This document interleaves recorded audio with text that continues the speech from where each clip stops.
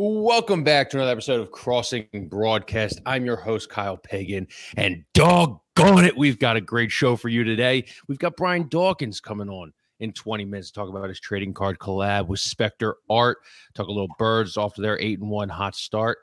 But first, we got to talk about Tyrese Maxey's 50 burger and some stuff from the weekend. So let's bring on Kevin Kincaid, who I hope had a great weekend. How we doing, brother? Good. I did have a great weekend. How about you? I had a great weekend too. Watched a lot of sports though, so it wasn't like I took time off, spent time with the family or anything. We watched a lot of sports. Well, big weekend for you and your Michigan Wolverines, right? Or my whatever. Go Blue, baby. Whoever's playing against Penn State, right? That's your. I'm one of those knockoff shirts that you used to see like in the lots. Like I root for the Eagles and whoever's playing the Dallas Cowboys. I root for Temple football. Kind of, and whoever's playing the Penn State Nittany Lions. Yeah, bad week for basketball schools. Temple lost, and Penn State lost too. Well, so I noticed that you weren't giving Penn State, Michigan the Twitter treatment like you were doing with Penn State, Ohio State. So what was the difference between, did you just not want to overdo it? Were you looking out for our Penn State readers? What was kind of the difference in? I don't care about our Penn State readers. I'll be honest with you. I don't give one shit about Penn State readers. But you know what? Bob yelled at me. He thought I was overdoing it a little bit when we played Ohio State. He gave me a little slap on the wrist a little. Okay, was this public or was this behind the scenes? Behind the scenes. All right, a little bit of inside. Yeah. Well, I was feeling a little bit that way too. I was like, I think the way that I justified it to myself is like, I'll just come out and take the other side on there you go. The site We've on Monday or whatever. I think I defended. Well, we got a lot of readers. I don't think we're like. I look at site traffic trends and stuff like that. I don't think us criticizing Penn State has really made much of a shift in. If me criticizing Penn State gets people not to sign up for this ESPN bet launch, you can go to crossingbroad.com. You can see it in the little bottom right-hand corner. If you want to opt into the ESPN bet launch that is going off in 11 hours, 56 minutes, and 15 seconds. We would appreciate that. Help me keep the lights on, help Kev keep the lights on, help Craig behind the scenes keep the lights on. That would be awesome. But I don't think people are like, oh man, Pagan hates Penn State. Let's not sign up for ESPN bet, or let's not read Crossing Broad. I think that's bullshit. I mean, it's the same way if like you were doing a Cleveland blog, a Cleveland Browns blog, but you were like, all right, I hate Pitt. Let's just poke a little bit fun at Pitt because I went to West Virginia. I don't understand. Yeah. I think people are smart enough to kind of roll with it. Like they get our allegiances. We don't try to like hide from them or anything. I think it would be cheesier if we pretended that we were Penn State fans. You know what I mean? If we did some fake rah-rah bullshit, even though neither one of us. That's a good tweet. We are going to the Outback Bowl. Yeah. Go ahead. I wanted to start with something innocuous, but we can open with Penn State and then do Sixers if you want. Or do you want to do Maxey and then come back, revisit the Penn State thing? If we were like a real nationally syndicated like sports radio show, you obviously start with Maxey, but we can do whatever the hell we want. Again, it's our program. We could talk a little bit about Penn State. All right. But here's the thing. I do sense there was so much talk on the timeline of that game from even not just like from us, from tons of people who didn't go to Penn State. I mean, as well as I do, like Philadelphia sports media, especially, there's a ton of fucking people from Temple. Like feels like every other person went to Temple, and there are some Penn State people too. But it speaks to me when I see that many people talking about that game, tweeting about a game with two teams that they have nothing to do with. The eyeballs are on there because I think that the weird thing, the way I look at it is like I'm frustrated with Penn State, and I don't even like Penn State. I didn't go there. I'm not a Nittany Lion. I'm not alumni or whatever, but I realize that, I've got some family members who are Penn State people, and we do have readers who are Penn State people. So yeah, I want them to, I don't like Michigan or Ohio State. I'm not cheering for Michigan or Ohio State. Like I got, love to see them lose every game too. So yeah, there's part of me that's like, I'm frustrated just watching them as a neutral. I can't imagine what it would be like to be an alum and be like, you're right there. Yeah. And it feels like your floor every year is like 10-2 in the Peach Bowl, which I mean, I admittedly I would love to have that every year. Yeah. You know? It's like what did they not have that they need? Okay, they've got enough talent. I think we would all agree they've got enough talent. Like, don't tell me that JJ McCarthy's any better than like Drew Aller right now. I mean, like, absolutely not. Threw the ball 8 times. They've got the atmosphere. They've got the NIL money. They've got the schedule. They've got what recruiting hotbed. Yeah, they need a head coach. You know, you can fire the offensive coordinator every other year, but fired the wrong guy. Like right now, they're putting $700 million into Beaver Stadium. They might as well. I don't know if you ever seen the buyout money for James Franklin, but it's insane up until like 2025, 2026. They might as well just up that renovation to $800 million and just be like, hey, we're just going to throw the James Franklin buyout money in there, and we're just going to call it a loss. It's like. And this is, and I actually I do like Penn State people. Like I have friends that have gone to Penn State, you know, good people and stuff. But every year you just hear about it. You know, Drew Aller's the guy. Trace McSorley was the guy. Matt McGloin was the guy. Kerry Collins was the guy. Like it's so much fun to see it. And it's not like they stink. Like the defense is generational. Manny Diaz is awesome. He's probably going to get a head coaching job somewhere else this year. You have the number 1 running back in Nick Singleton in his class, the number 1 QB Drew Aller in his class. You've got the pipeline from the Lehigh Valley, Harrisburg area that's got Saquon, that's got the defensive player of the year last year, that has Singleton, like I just mentioned. Like this team should be good. They should be in the elites. But every Penn State fan before this was just always like, why don't they talk about us? Why don't they talk about us? Because you're in this weird area in the Big Ten where it's like you're Ohio State and you're Michigan, then you're Penn State in the 2nd or 3rd tier, and then everyone else below that sucks. Like the Big Ten kind of stinks. Besides, there's a Michigan lot of and Ohio State.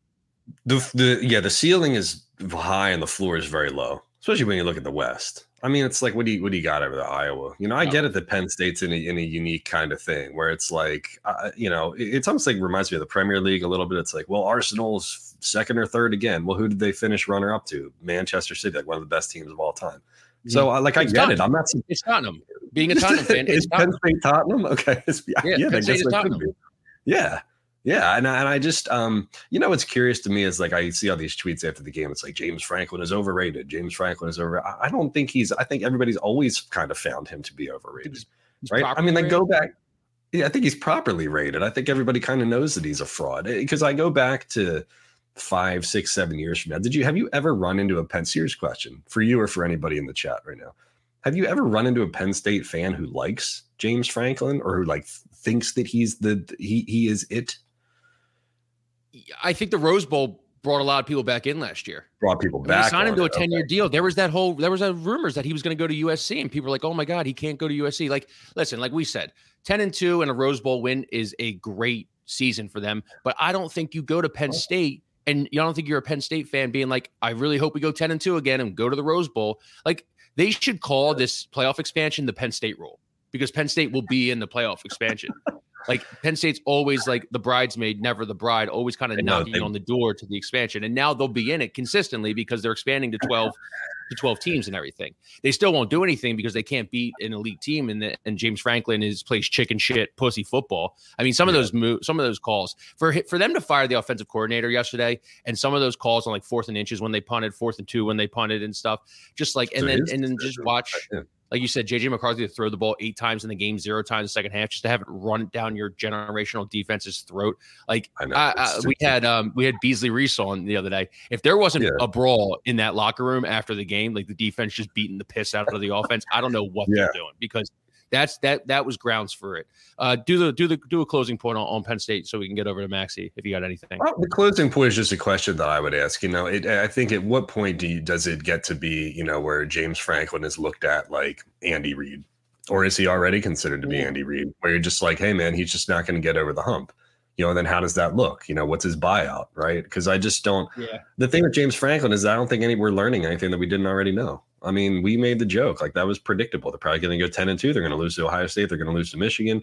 They're going to play like Ole Miss or Alabama in the Peach Bowl, and maybe they go in 11-2, and that is an amazing season for every team in college football except for like 5. So it's I would love to have that. I'd love to have that ceiling, and I would love to have that floor. But I don't know if I don't know what Penn State fans are feeling now. I mean, like, how much is enough? How many times do you have to see him lose to Ohio State? Oh, Michigan, dude, some of the videos of him walking through the tunnel after the game were amazing. I mean, Penn State players flipping out on the fans, telling them to go fuck themselves and everything. You don't know what you're talking about, while he's just walking in and he's getting booed left and right. People are Penn State Beaver, like those. They're done. They're done with him. He can't. I don't think he can do anything.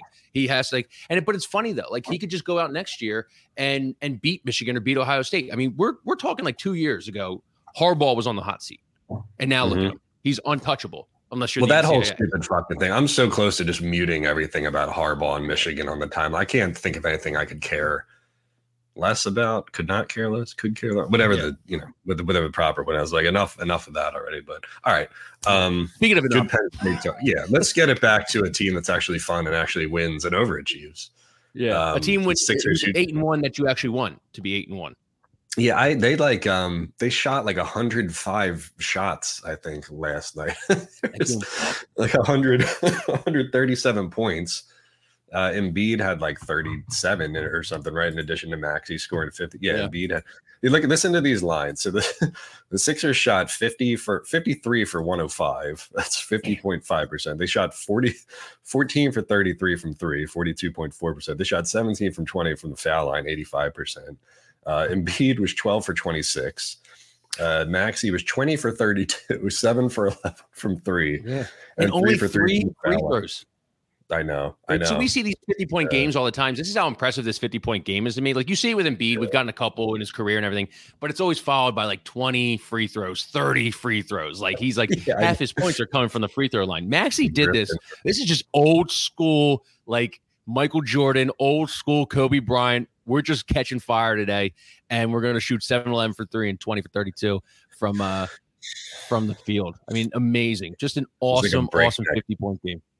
Breakneck pace of the game too, and just like the way that he does it with a lot of different stuff. I mean, that's why when I was looking when I woke up this morning, I'm like, surely somebody had compiled like the whole video of of ways he's doing it, because it's just his tool set is just crazy. I will attempt to narrate kind of over this and explain everything that I see here.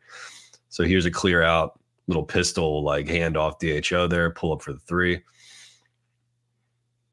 Here he is early in the shot clock. Look how high they set the screen. Super high screen, get him downhill. A little floater. It's not an easy shot. Unguardable. It is unguardable. That's over Miles Turner, who can jump out of the building. There's another high screen. He goes over and he just beats him, right? I mean, just takes him off the dribble. It's so hard when they're setting the screens. This one's one of my favorite, I think. So this is like a double drag, but I think it was an accident. Because I don't know if they meant to get the second screener in there, but you know what I'm saying? Like staggered double screen early in transition, double drag. Here's just another clear out, get the switch and ISO. I mean, that's just a James Harden step back 3 right there. So if you're keeping track, what's that? There's like 5 different ways that he's scored already. Just keep this playing, Craig. I'm just going to talk over it here. This was an ATO with a little like fake back screen where he just peels out to a catch and shoot 3. Again, like this combination DHO kind of pistol, like the hybrid action, same thing there. Embiid this with is the what they've been handoff. looking for like 7 years now. Like a guy who a point guard, a 2 who can just create off the dribble, get to the basket, shoot from 3. Like if we had this guy on the 16, 17, 18 Sixers, maybe we beat the Raptors easily. Well, and then that other one there before the block, he's just attacking a closeout. Here's another like little like brush cut, but there's a step back crazy 3. That's the play they ran with Simmons and JJ Redick all the time with Brett Brown. You remember that kind of like low to high. This again is just attacking a closeout, like a tough float. These are not easy shots, like these floaters in the lane. And then this was the one at the end here where Embiid wanted to get it to him. So there's a little brush cut, barely a screen, and just him doing all the work himself. Dude, that was like from outside the building, that step back. I know. That was Steph Curry range. That step back. I respect. And like you said, those shots were all tough shots. That was not a light 50, an easy 50. No, and I mean, like you played, man. So just like chime in wherever. But again, like this kind of stuff. Okay, so that's just barely like on that play there. That's barely even a screen. The guy did not go over or under. He just kind of got caught up on Embiid, and so he just pulled up and fired. I mean, that's great decision making. But these are the ones I like the most. I mean, they set the screen at the 76 there, and he's just downhill. Mm-hmm. Yeah, because he just turns. He's so quick at just turning the corner that when you space it out and you do those high middle pick and rolls and these little, again, he's going over there, drop coverage, and then he just shoots it right over him. They did so much. It's interesting, man, because Embiid was so much of Embiid was not a screen setter. He didn't play pick and roll at all, like the first 2 years, I guess, with Brett, right? And then when they brought JJ Redick in, they were just bombing him off those DHOs, right? So it was a different kind of screening, right? I mean, he was holding the ball and trying to, pivot and screen or whatever. But now they're doing all of it. They're doing traditional pick and roll. They're doing Brett Brown DHOs where he's bombing off of them like he's like Tony Parker or something, and they're doing like people know what I'm saying when I talk about pistol, right? Where it's just like a quick, I'm going to hand it to you, you hand it right back to me. It's almost like just a spin off of a dribble handoff where he's just grabbing it and he's like attacking downhill, and it's just he's so good in space, man. It's just incredible to watch him do it. But 47 of his 50 points were from the field. On the field, it's crazy. Yeah. God bless Mike Muscala. that meaningless bubble game in 2020 with those two meaningless threes. Like Mike Muscala is going to have to induct Tyrese Maxey into the Hall of Fame. It's only fitting. And I love how Maxey, and great question by Austin Crow after the game last night, how Maxey knows about it, how Maxey knows about the whole Mike Muscala thing. I really enjoy Philadelphia and everything. I mean, hey, listen, man, I'll be honest with you. I know we're in the trust tree here. We can, I'll throw my hand up here. I was all in on trading him plenty of times. Damian Lillard, Kevin Durant, packaged with Ben Simmons for a deal. Yeah. I've shipped off Maxey more times than I can count, but I'm happy to say that I know absolutely zero amount about ball. I mean, I don't think there's anything wrong with that. I don't think you go back in hindsight and say like I was wrong because of the player that he developed into, because it wasn't the whole take about like trying to match up windows to win now. Because that whole thing was like predicated on the idea of like, hey, if Embiid, by the time Maxey takes that step and becomes that guy, if he does, remember, it wasn't guaranteed. Nobody knew for sure that he was going to turn into the player that he is now. But if he did, I think the concern was like, hey, he becomes that player when Embiid is done. Right. So then now what do you have? It's like you have an amazing player in Maxey versus a non-prime Embiid. So I think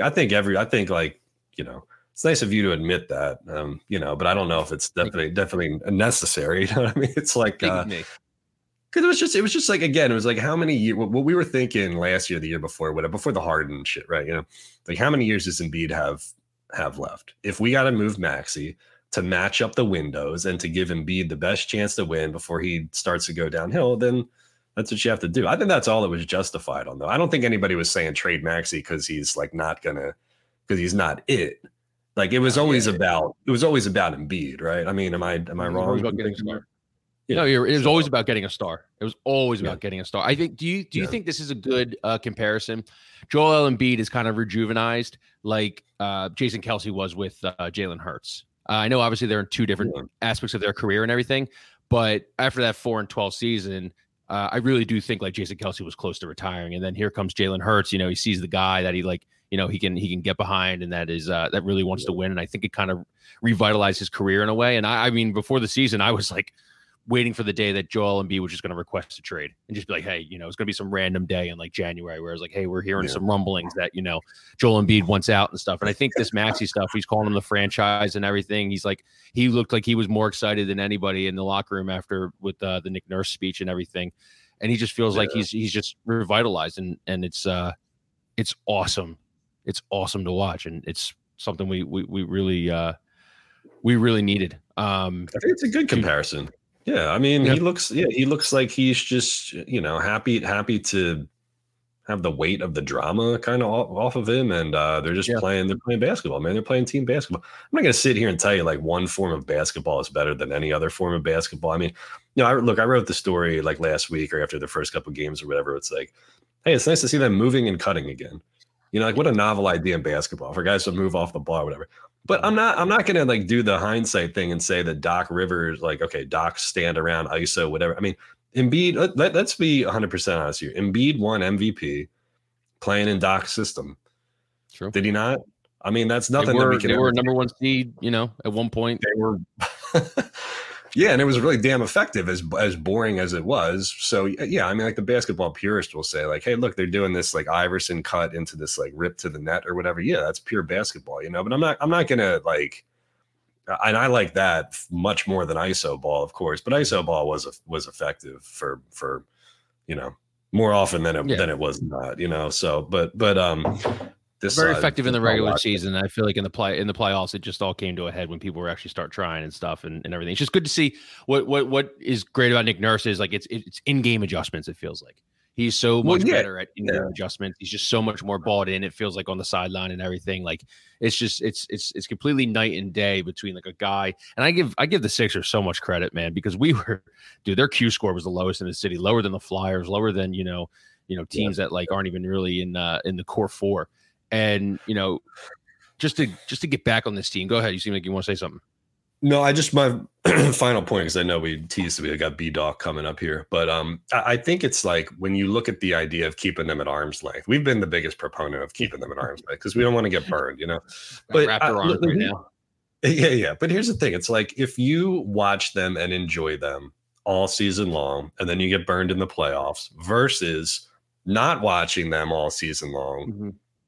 Only to just get burned into playoffs anyway. Does it?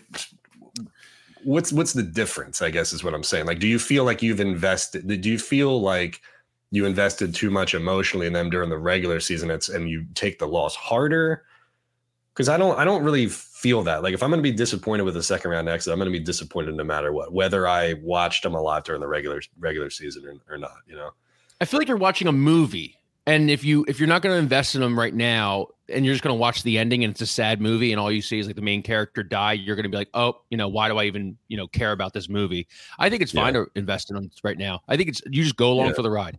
It's going to be so much fun. I mean, I don't have much expectations, and you know what? They will probably in the grand scheme of things, unless they go out and, get some depth pieces or a star, they are probably, bound for a second round loss again when it's all said and done.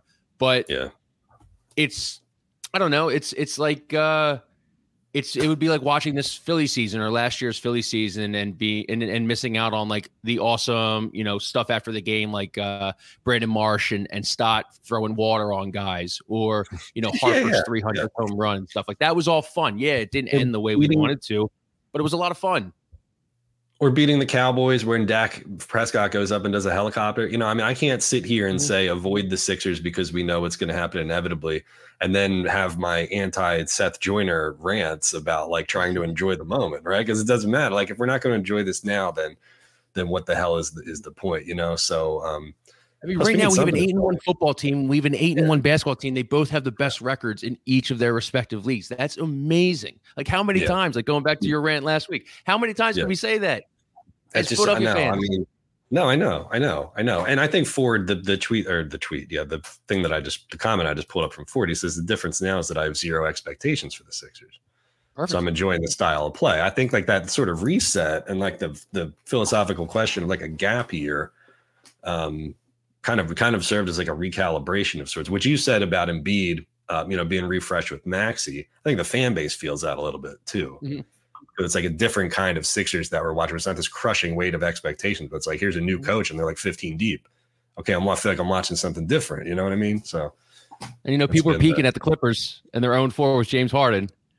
And James has 50 points this year, or 54 points this year. And Maxey's got 50 just by himself yesterday. So I know people are enjoying that too. I know they're enjoying that a lot.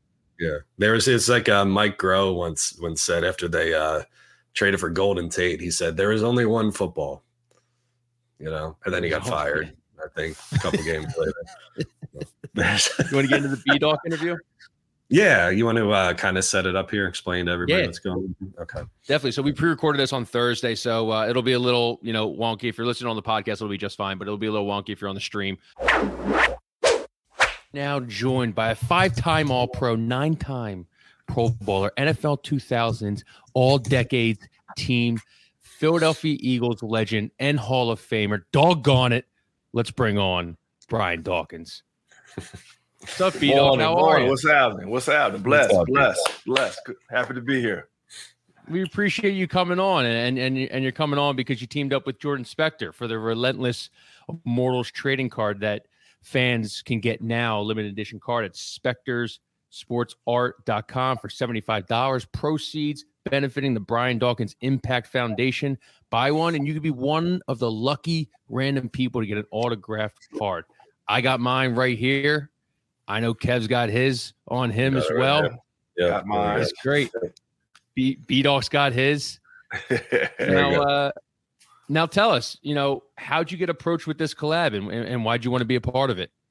I got to give a lot of credit to Jordan on this. Like, this was his baby, his idea to do something different, to do some collectibles that are extremely rare and create from a creation of some of the things that I've done, some of the plays that I've done as far as the player is concerned, kind of bring it to life, so to speak, in a different vein. So you have to give Jordan a lot of props on this one. Yeah. Brian, were you a sports card comic / art guy growing up, and what about Jordan made you want to work with him on this? Where's my zone? Oh man, come on, man! Are you serious? You know what I'm saying? Come on, man! I love it. Yeah, absolutely. Yeah. So that's just growing up, loved cartoons. Obviously, I still love cartoons to this day. Matter of fact, I look at cartoons on a regular. To be honest with you, to always keep the child in me, vibrant and alive. Mm-hmm. But yeah, I love comic books. Didn't necessarily collect cards, but I did have cards, superheroes back in the day, bubble gum, like all that type of stuff. I was very interested into that in the imagination of a person, right? In your imagination and how you're free to be whatever you want to be in that space. Yeah, no doubt. It's funny because we had all that growing up. I mean, so you got the Weapon X here with the Wolverine design on there. That's a certificate of authenticity that comes with each of the cards. The card itself, this one is still wrapped, has the Wolverine Weapon X, the flying tackle there too. It's funny because I don't know if this generation B-Dawk kind of understands cards the way we do. I mean, this is kind of what we had. I went back and dug out my thing here. I have like a Boomer Esiason like 1991 here, and who do we have here? We have Art Monk. Here's a good Art Monk. Yeah, from back in the day. Yeah, yep. This was how we share. This is how we communicated these things. We didn't have the internet. We didn't have NFTs. We didn't have any of social media. Is it a generational thing? I'm not that old. I'm only 39, but it makes me feel a little old. So for the most part, no. Listen, let's change that thought now. So we don't get old, brother. We get more seasoned, man. We just get more seasoned. I like that. Get more seasoned. Yeah, it is. And you do have younger individuals that like it as well. They like the nostalgia of it, going back and doing things from that perspective. But yeah, that's what we had. So we didn't have all these other options, right? So maybe that's why we were so into it, because that's what we had. Yeah. And to have an Art Monk and nobody else have it, like, that made you a celebrity. Like, you was a little small celebrity in your school, right? Yeah. Right. So, and whole box full of cards, and you never knew what player you would get, right? And so when you then had that, whomever the big star was at the time, you are like a little small celebrity in your school. You have become an influencer, right? Mm-hmm. So you can send it to more being about the times than anything else, but it's also about the love, like the love and the connection that you felt with Art Monk. Like, you may have never met Art Monk, but because you had Art Monk, you were more willing to want to watch him play, even though he's playing on the other team that you don't necessarily like. So it's kind of a fantasy even back then, like fantasy teams. You might have had your fantasy teams in your head. You just didn't know it, right? Yeah, that was the precursor to fantasy football, were the cards that I brought to the lunch table at elementary school. Yeah. Well, let me stop talking and let y'all ask some more questions. Look, Brian, they're 8-1 right now.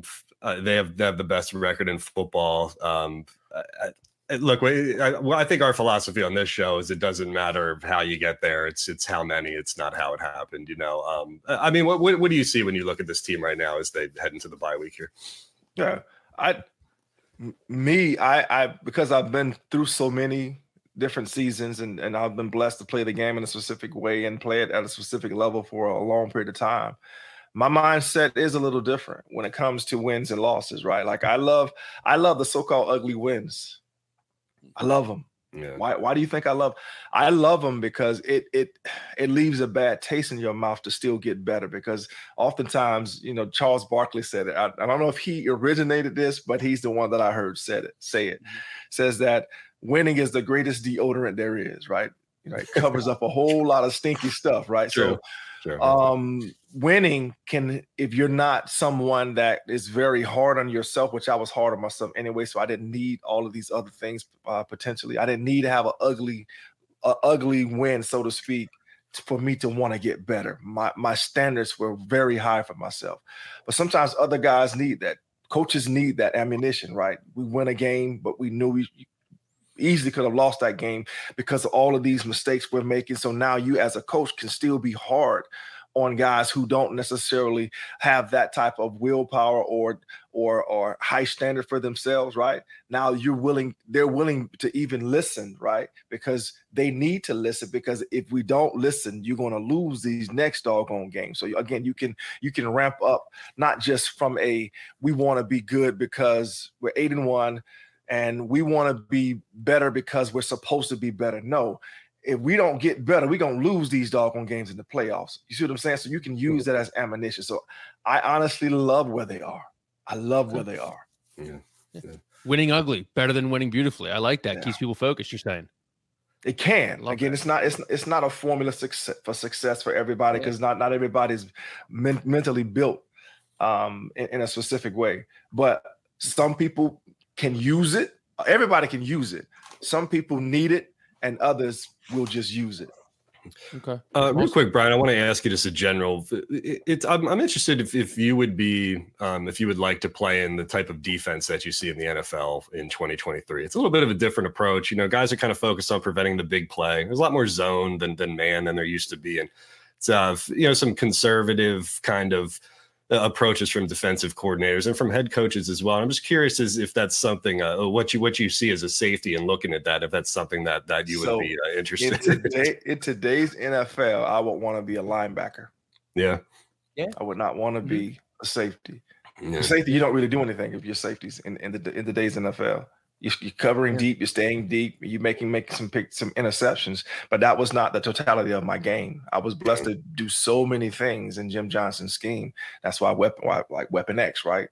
Being able to do a lot of different things. So Jim used me and moved me all over the field because of my skill set. Now, I'm not saying that you don't have players that can still do that. They're just not necessarily used that way, right? And again, it takes the imagination of the defensive coordinator to see that they have a dude that can be used in all these different ways, that then can be used in all those different ways. So you then call the number of that individual in a lot of different ways, a lot of instances. Why? Because he has skill set, and not only do you use these guys in that way. Just for instance, I love my generation of safeties, right? I love Troy. Yeah. Like I love Ed, right? Like, so Ed is different from Troy. Like Ed would have still been Ed doing his deep stuff, but Troy, closer to the line of scrimmage, you're able to use him and do more things with him, especially in today's systems and today's scheme. Almost like how Jim Schwartz used Malcolm Jenkins a lot, walk him down to the line, box safety stuff. Flexibility. Similar. So, but Jim, again, in Jim's system, safeties are still cover guys. Yeah. Like he blitz every once in a while from a safety position, but it's literally your linebackers and your defensive line. Especially if you are in that system, you want to be a defensive lineman in those systems because they are featured. All the stunts and everything is ran for defensive linemen to get home, right? So it's not a whole lot of blitzing by the linebackers in some of those systems. Again, some systems are different, but you talking about Jim Schwartz. Like that's literally for the front seven. It's front. Especially a D lineman. If you're a D lineman, you love that system. If you're a safety, and if you have a lot of things that you can do, not so much. So much. It's so funny. I was watching highlights before we came on here, and I couldn't believe how much time you blitzed. And I was like, I feel like I haven't seen a safety blitz in like forever, like as multiple safety blitzes in forever. Before we get you out of here, I want to do a quick rapid fire. We'll rapid fire questions off, and they'll be easy. All right. All right. Which is better, pick six or scoop and score? Cause a fumble, somebody else scoop and score. Okay. Kelly Green or Midnight Green? A midnight, bro. I gotta stay with midnight. You gotta be. I mean, you played your whole career midnight. Yeah. Who do you hate more, Cowboys or Giants? Giants. I'm glad you're like actually thinking about these and not. I like that. That's a good answer. Giants were huge. Like you would think you would say Cowboys. Giants in my generation were the same thing. I hated the Giants way more. I'm not gonna tell you the record. You just Google my record against Dallas. Like they weren't my rival. The Giants was my rival. All right. That's an awesome quote. Singing "Take Me Out to the Ball Game" or singing "Fly Eagles Fly"? Fly Eagles Fly. Come on, man. I know. I hear you. Best team in the last 20 years: 2004 Eagles, 2017 Eagles, or 2022 Eagles? Wow.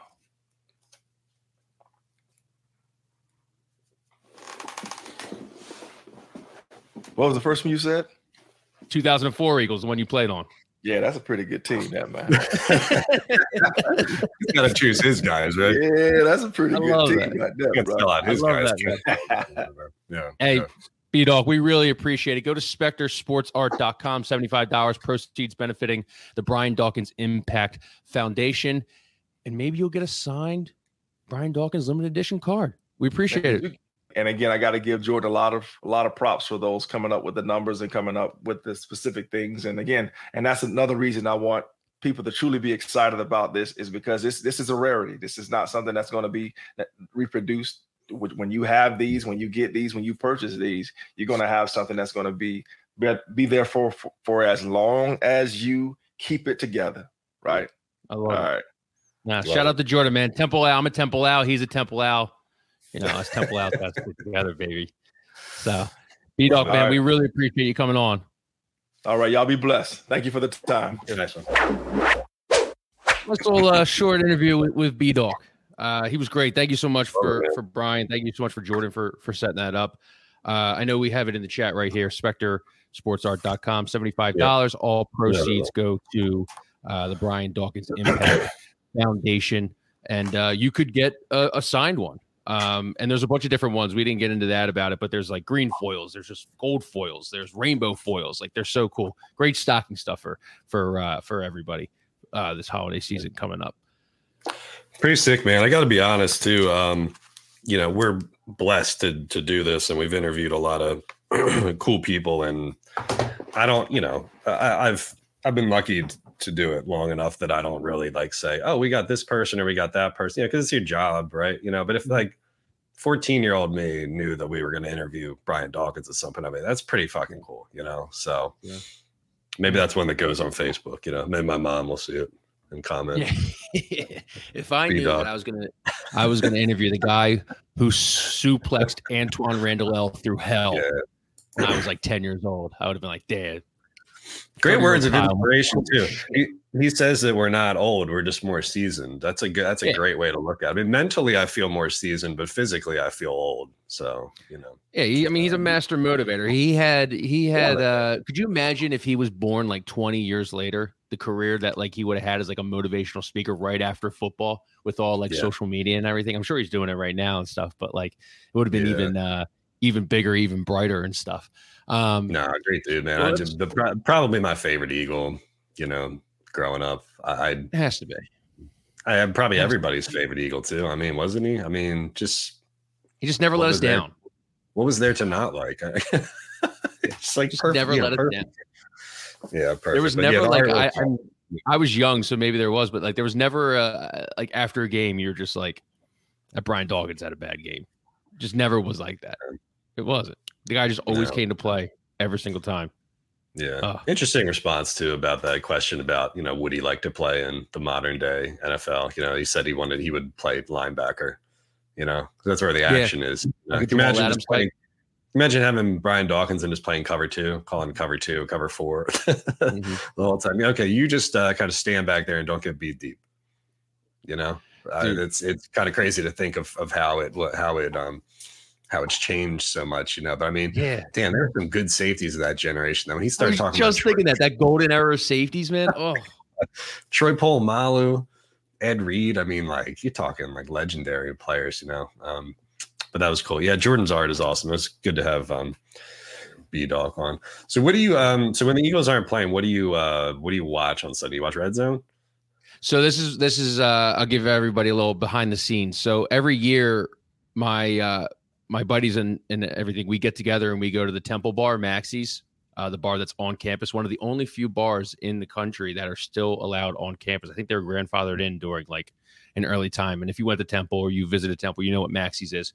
So we do a Maxey's Sunday during every Eagles bye week. So we were watching games over there. So that's usually what my bye week consists of. No Red Zone at Maxey's, which is not good.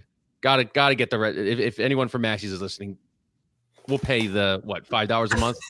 We'll give you the $60. All right. I went to meet up with Brace because Sean Brace, because he was doing a Philadelphia Union watch party during the for the post. Good turnout.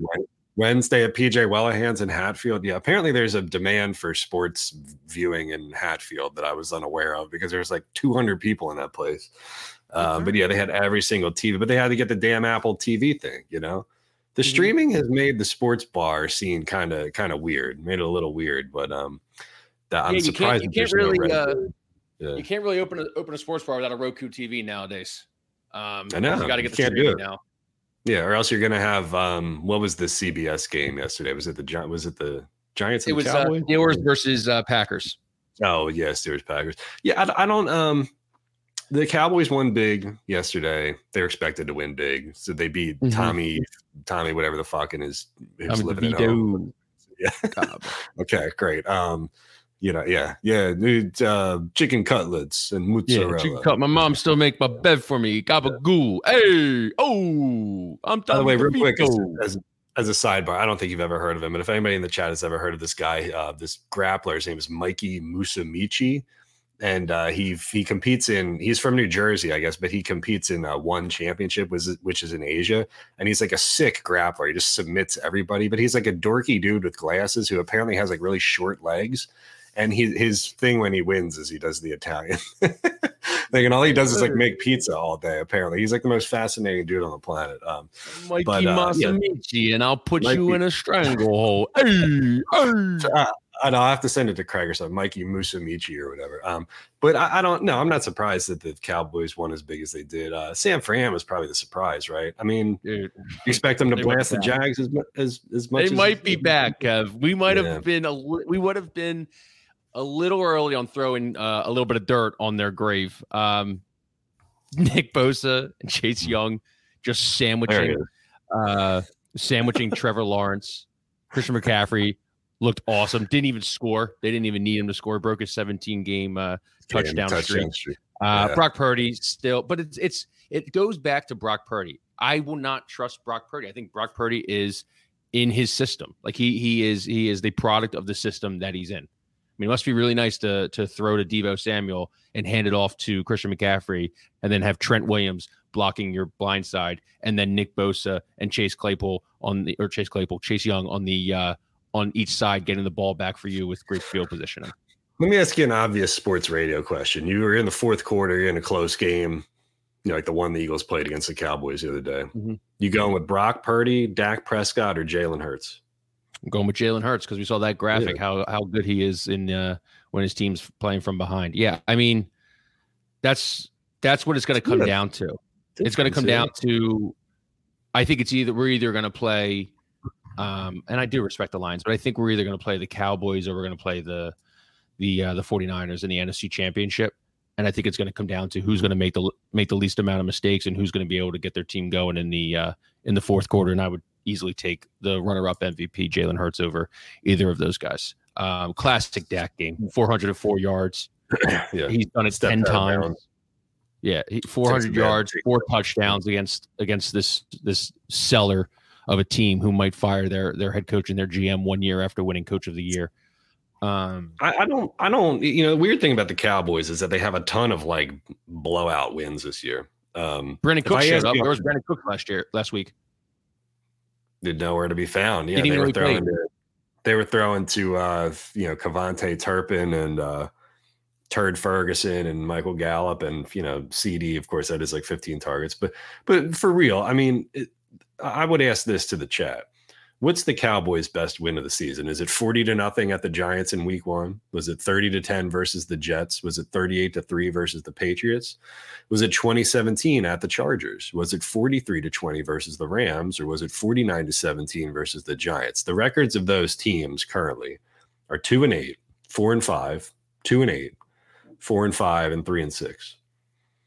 I don't just I mean, it's like they're looking at it, it's like, oh, we won by 4 touchdowns or whatever. They haven't beaten anybody. What impressive win does Dallas? Is it impressive just because the amount of points they've put up? Or is it impressive because they beat any decent teams? They lost to the Cardinals, they failed the test against the 49ers, and they failed the test against the Eagles, which honestly could have gone either way. Right? I mean, if Dak makes it one more play than Jalen does, sure. But the Cowboys don't have a signature win. Yeah. Yeah, they have to play at Buffalo, at Miami, home to the Lions, and then at Washington. That'll be interesting. That'll be interesting to see how they come out of that gauntlet. It'll be interesting to see how we come out of this gauntlet going with the Chiefs this week. And then, they've got Seattle. Yeah, they've got Seattle, Washington, Philly. Or the next 4, they have Carolina, Seattle, Washington, Philly.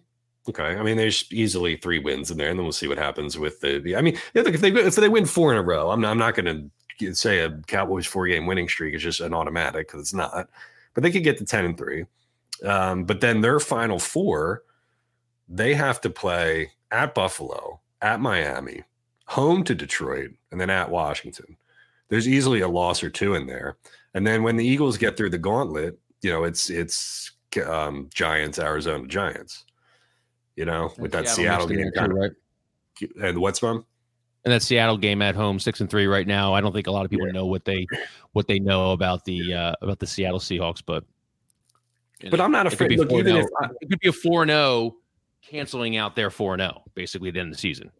Well, this is what I'm saying. I mean, if I'm trying to predict it from now, I don't know what the hell is going to happen week to week, but I can see a scenario where the Cowboys rip off a couple wins, they get to maybe 9-3, and then the Eagles lose to Kansas City or whatever, and the records start to come together again. But I think people are going to panic. But I think it's going to sort itself out again, and I think that those are 3 gimme wins. I'm not so what Kyler Murray's back. Who cares? I mean, if they can't beat the Giants twice and the Cardinals once there, then whatever. And like I said, I don't think Buffalo is what we thought they were. I don't see, just because the Cowboys are winning these games big doesn't mean that they're necessarily beating anybody worth a shit. You know what I'm saying? It's almost like it's that's skewed it, I feel like I believe in the Cowboys a little more than you do. Well, what do you think is their ceiling? I mean, you don't think they're better than that 30-10 win against the Jets. That's a good Jets team. I just think it's when they start clicking on all cylinders. I mean, it was CeeDee Lamb and it was Ferguson last week. We talked about it. Brandon Cooks was nowhere to be found. Turpin, okay, he's around, but you're not ever going to, rely on him well, you shouldn't never rely on him on 4th down, even though Dak did. I mean, they are a Dak stepping out of bounds and Ferguson not getting his knee down too early at the goal line from winning. And that's kind of what the Dallas Cowboys always are, always shooting themselves in the foot. That's why we never believe in the Cowboys when it comes to, the playoffs and everything. The Jets in that game had 17:45 time of possession. The Cowboys had 42:50. I know that they picked off Zach Wilson 3 times. And so, right. I mean, that doesn't happen if the defense isn't playing well. But again, how much of this is just piling up because their defense has been able to just gobble up inferior offenses, It's like when they ran up against San Francisco and the Eagles, they weren't able to just kind of eat, clock and let Dak. Yeah, I don't know. It's interesting. I've never seen a team look so. I mean, they're winning convincingly, but they're winning convincingly against crap teams. Mm-hmm. That's why I laugh. I know you're not supposed to feed the trolls, but I laugh when Skip Bayless thinks that the Cowboys are going to win convincingly. I mean, they got a home field in that game. It's going to be a little iffy. Mm-hmm. Probably avoid sports radio after that one, win or loss. But I mean, I don't think we won in Dallas since 2017, so you can kind of at this point mark a loss on that count in there every single year. So was there anything else from this week that kind of jumped out at you? It was a shitty Germany game. 10-6. That was the easiest under in all of unders. Do we have to start respecting the Lions? 41 points, 41-38. They were up pretty big on the Chargers to start. I think they were up like 24-10 for a while, and then the Chargers started coming back. I mean, Jared Goff, 23 for 33, 333 yards, 2 touchdowns. David Montgomery, 116 yards. Jahmyr Gibbs, 77 yards, 1 touchdown for David Montgomery, for 2 touchdowns yards. For Gibbs. Yeah. That's a very well rounded out team. You're the Lions, and it's kind of hard to trust the Lions, but look at the Lions this deep in the season as a number 2 seed. They kind of play above their scales. I'm going to ask you the same question though. Just extend it to Jared Goff. I mean, if you had your pick of quarterbacks, to go with in a big playoff game and say it's being played at Lincoln Financial Field, I mean, do you really see Jared Goff coming into the Link and winning here? No. I mean, that's an oversimplification, of course, but that's what we said last time. It's not disrespect, and again, it's not disrespect. It's just saying like the Eagles have the target on their back. The Eagles are the best team. So people should start. Do you want to do the win scenarios for the Lions? I can rattle off their wins. You gotta do wins and losses. Oh, okay. Yeah, no, you can. So Lions have beaten the Chiefs. They've beaten the Falcons. They've beaten the Packers. They've beaten the Panthers. They've beaten the Buccaneers. They've beaten the Raiders, and they've beaten the Chargers. Again, the Chiefs win. No Travis Kelce. No, their starting defensive tackle was in a contract dispute. That was the first game of the year. I mean, they lost 37-31 to the Seahawks. Got absolutely blown out 38-6 to the Ravens. And then that's all they've lost to. So kind of the same thing. If you're taking away that Chiefs victory, and should you? Maybe not. But you're kind of looking at like, hey, what's this Lions team too? They haven't really played anyone. And here's who they have next: Bears, Packers, Saints, Bears, Broncos, Vikings, Cowboys, Vikings. Like we could be talking about a number 1 seed Detroit Lions, Kev. It's a little ugly to think. Yeah, I don't know how much I like talking about a number 1 seed Detroit Lions. 7-2 right now, 3-1 at home, 4-1 away. Yeah, they have a like plus that, 30. Remember that Budenholzer year with the Atlanta Hawks where there was like Paul Millsap and Jeff Teague, and they had that number 1 seed in the NBA playoffs, and I think they got dusted in either the first round or the second round. Bigger fraud than Docs. 60 some games. No one believed in them, and they got absolutely. I think it was like 3-1 or 4-0 that they 4-1 or 4-0 that they got dusted in the playoffs. Like this is a Lions team that like I don't know, man. I'm trying to remember what's that game that they had. Oh, they had that Raiders game on Monday Night Football, and I remember watching them and being like, dude, just put these guys away, and they just never did. They couldn't put these guys away. So it's like, I don't know. I look at the NFC and I'm like, all right, you got the Lions at 7-2. The South is a clusterfuck. I mean, like who wants that division? Nobody's worried about the Saints, The North stinks too. Well, here's what I find interesting. Is there a chance that the Seahawks take the West from the Niners? The Seahawks still. Go ahead. Because the Seahawks still have to play. They get the Niners at home, but then they have to play. You want to talk about tough schedules? Look at what the Seahawks got to do. They have to play. First, they got to play at the Rams. It's a divisional game, right? Not a given. Home to the Niners, at the Cowboys, at the Niners, versus the Eagles. And then they got to go play at the Titans, which they kind of stink. And then they get the Steelers at home. The Steelers are a winning team. And then they got to go play at the Cardinals. But I think that's the hardest. I mean, Niners at Cowboys at Niners versus Eagles. I mean, that's basically going to determine the West right there. I mean, and San Fran, of course, in the meantime, yes, they have to play Seattle twice as well. And they still have to play Philly. But they get the Ravens at home. They get the Bucks at home. They got to play at Washington. They should win that game. I just think the Seahawks schedule. I would love a scenario where the Seahawks won the damn West. That would be great. I don't know if it's plausible, but Yeah, crazy. I don't know if I want the Seahawks. If the Seahawks win the West, and I feel like there's a chance we get the Niners in the divisional round. I feel like, or maybe not. I don't want the Niners until the NFC Championship. Joey B has an important question here. He says, Kincaid, did the Ego battery ever go empty on you? Or does it work perfectly on a full charge for your lot size? No, it covers. I have not gone past 30% battery ever.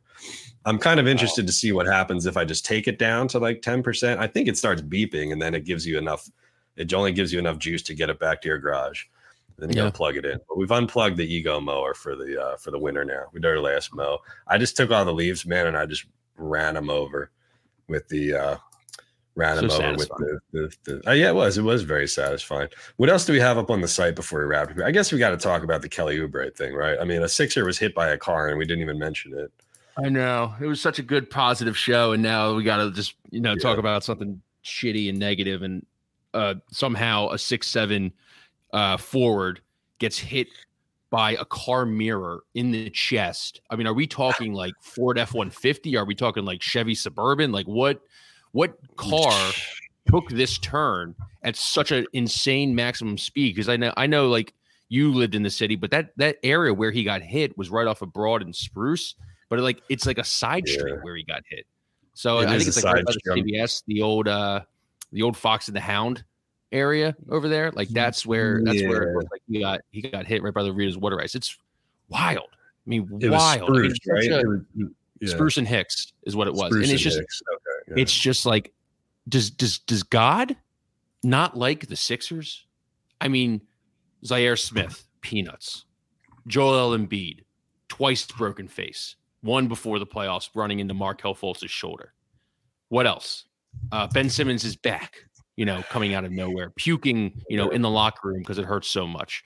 Markelle Fultz's shot just goes wonky out of nowhere because of thoracic outlet syndrome. Like, what is going on? Like, now Kelly Oubre gets hit by a car, breaks some ribs.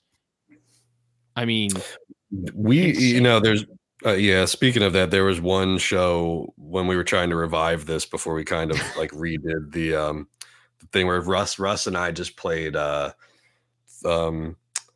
we played the Jurassic Park theme song, I think, for like 2 minutes straight while just talking about Markelle Fultz's injury. So the joke was Thoracic Park. I think we even did like a graphic or whatever. I can't find it, but I used to have a soundboard here where I would play like stuff off my phone, like the old Bruno and Mays soundboard or whatever. But it's weird because there hasn't been a lot of information on the Kelly Oubre thing. It was this is 1400. There's Spruce, and like off to your left there a little bit is Hicks. So they said that here's your visualizer as I explain this. According to police, Oubre was walking on the 1400 block of Spruce Street, crossing Hicks, which is to your left there, Craig. If you can just kind of drag it to your left a little bit.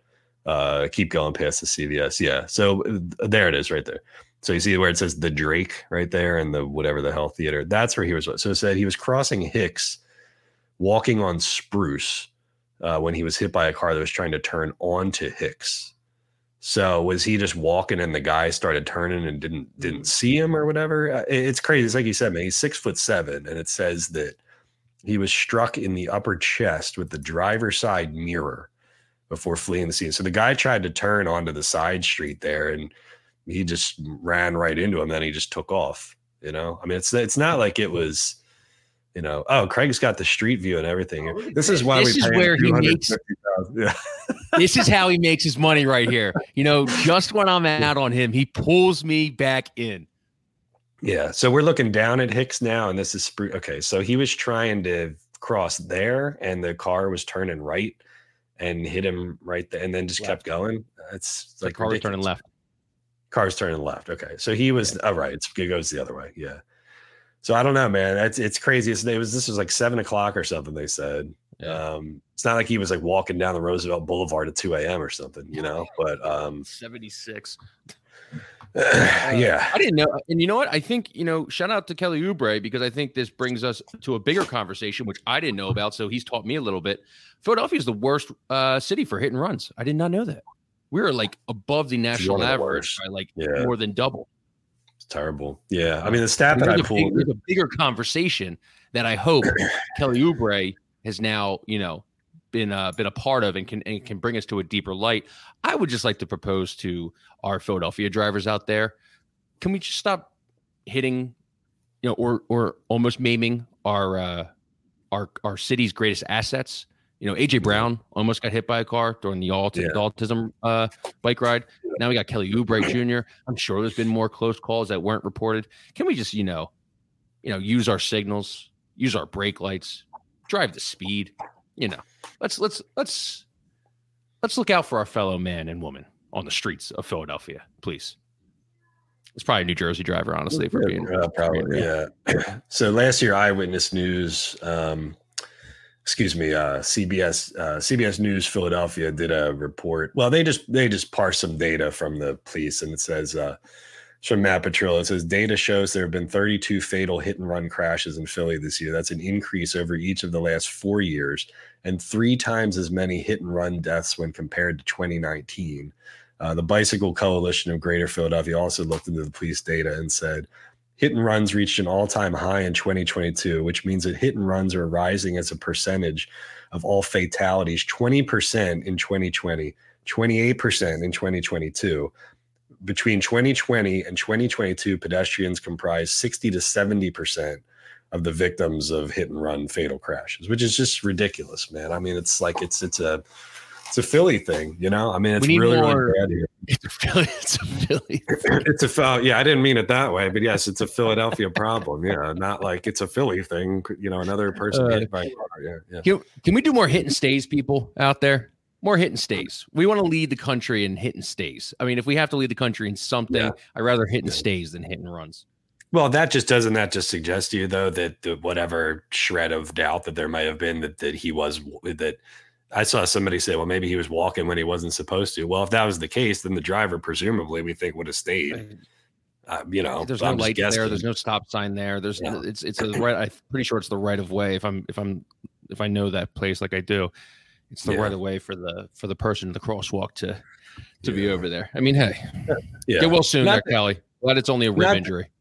Not to end on a sour note, right? I guess the good news is that it was just he has a broken rib and nothing else super severe that was reported, So that's your silver lining, I think. Here. But yeah, if you see a silver, all they said was a silver vehicle. They didn't even describe it, I don't think. But that video will be TMZ will have that video probably by end of week. I mean, you got to think they'll have that video.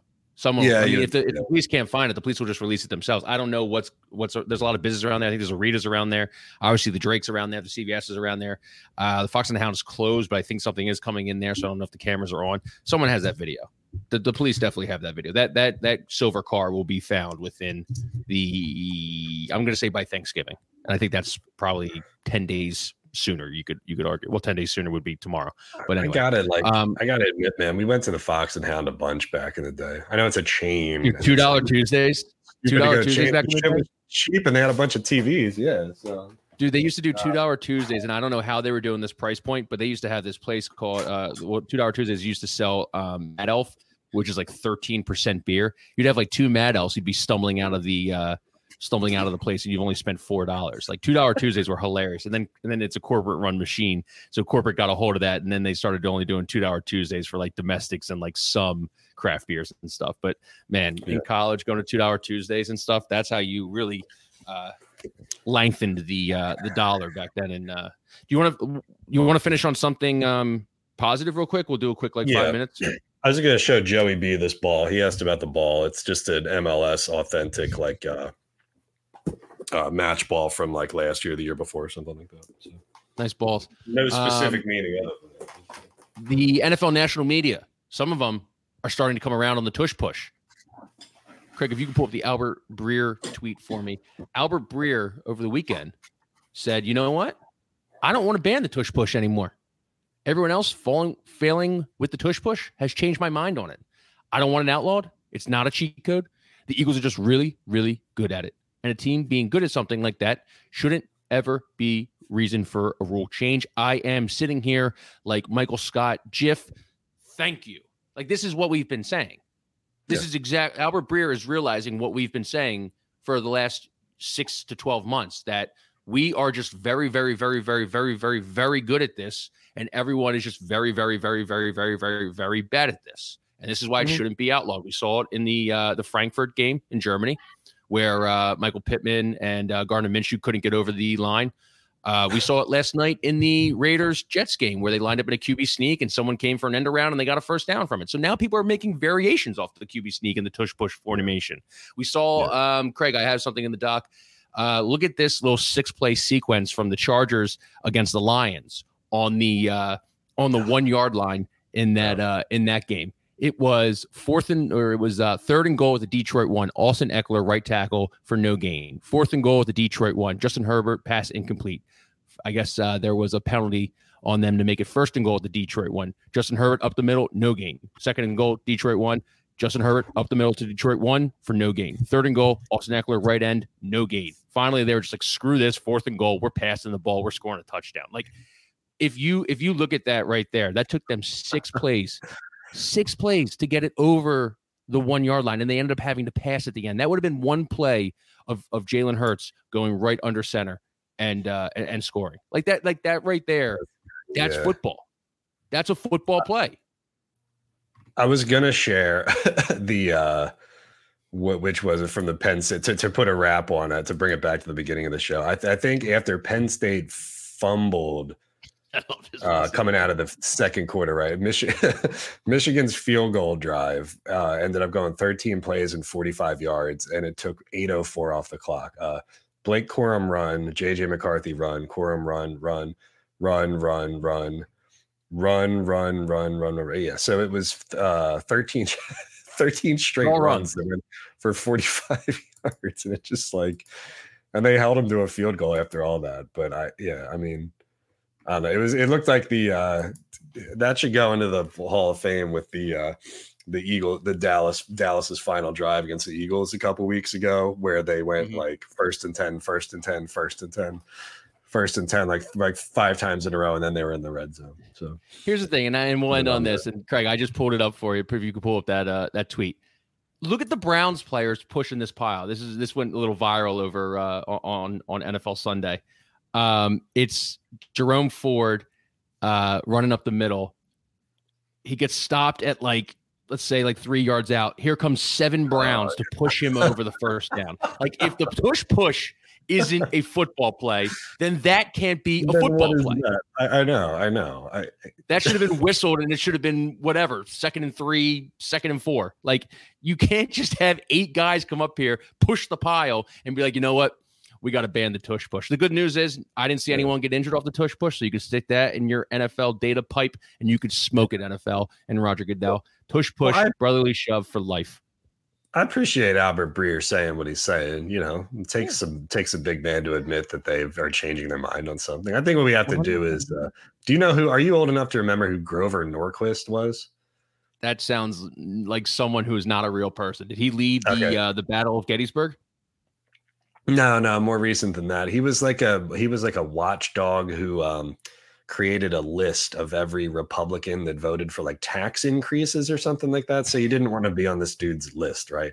We should do a Grover Norquist and do a log of like all the national media who's pro push, neutral push, anti-push. Anti-push would be like Joe Shad, Peter King, Diana Rossini, and we'll ostracize them. We'll put them on the Grover Norquist tax pledge or brotherly shove pledge or something like that. Yeah, it'll be like that McCarthy guy when he was looking for a bunch of commies. Wasn't that like the Red Scare or something like that? And he was putting everybody. Not JJ McCarthy, Joseph McCarthy. Yeah, I'm very foggily remembering that from Boyertown. They did teach us that at Boyertown. They taught us all about the communists and how bad the communists were. But we didn't actually learn much about anything else. I never learned how to balance a checkbook, but man, do I know about a bunch of commies who were bad people in the 50s. No, I couldn't tell you what a mutual fund is, but I learned about Adam Smith and the invisible hand, So if you're listening, Mr. Freeze, I would change the the economics course at Boyertown. Yeah. Show me what where I should put my money, in mutual funds and stuff. But anything else before we get out of here? What is a bond? No. We Eagles are coming back. We got more Sixers. They're 1-0 in the in-season tournament. I mean, lost in all the Maxey stuff is that they had a good win against Detroit. I got to admit, man, I had to back off the TV and watch it from further away because the Detroit court was killing me. But yeah, they're 1-0 in the in-season tournament. Big win. Here's an exercise for everybody. Google Tyrese Maxey, and you'll have pictures from last night's game, and then you'll have pictures of him playing against Detroit. My eyes hurt after because we have obviously that footage website that we use for Crossing Broad. And I was looking at Maxey pictures, and I was like, okay, I want to get this one for the Pacers for the whatever game and everything. I scrolled too far, and I got to the Detroit game, and there was this radiating red off the picture that I was like, I checked my eyes for a little bit. It was insane. Do that exercise if you need something to do and you want to avoid work tonight. It was pretty bad, and I feel like I'm a good barometer for things that are hard on the eyes because I'm partially colorblind to begin with. So when I can see that it's fucked up, imagine how it must look for everybody else, I know. That was my, thing, but yeah, it's all good. Excited for the Sixers. Flyers got a couple big wins. Maybe they're not as bad as we thought. Boys are scoring. Boys are potting some goals in the net, lighting the lamp a little bit, getting pucks in deep and everything. But yeah, we appreciate everybody. Lost some money on the Flyers, but I was happy to lose money on them. Yeah, get in line. Not everyone can have the first 5 games model, I do, and come out in the green every year under torts. Everybody who is still listening, we really appreciate you listening and stuff. Head over to Crossing Broad. Like we said, ESPN Bet is launching. We have this little what do you call it? Little promo launch thing. It's launching in it's a pop-up. So if you go on there and you want to, opt in and everything, it helps us out. We really appreciate if you like the show. Keep the lights on, help us out and everything. Have a good rest of the day, everybody, and we'll talk to you Wednesday.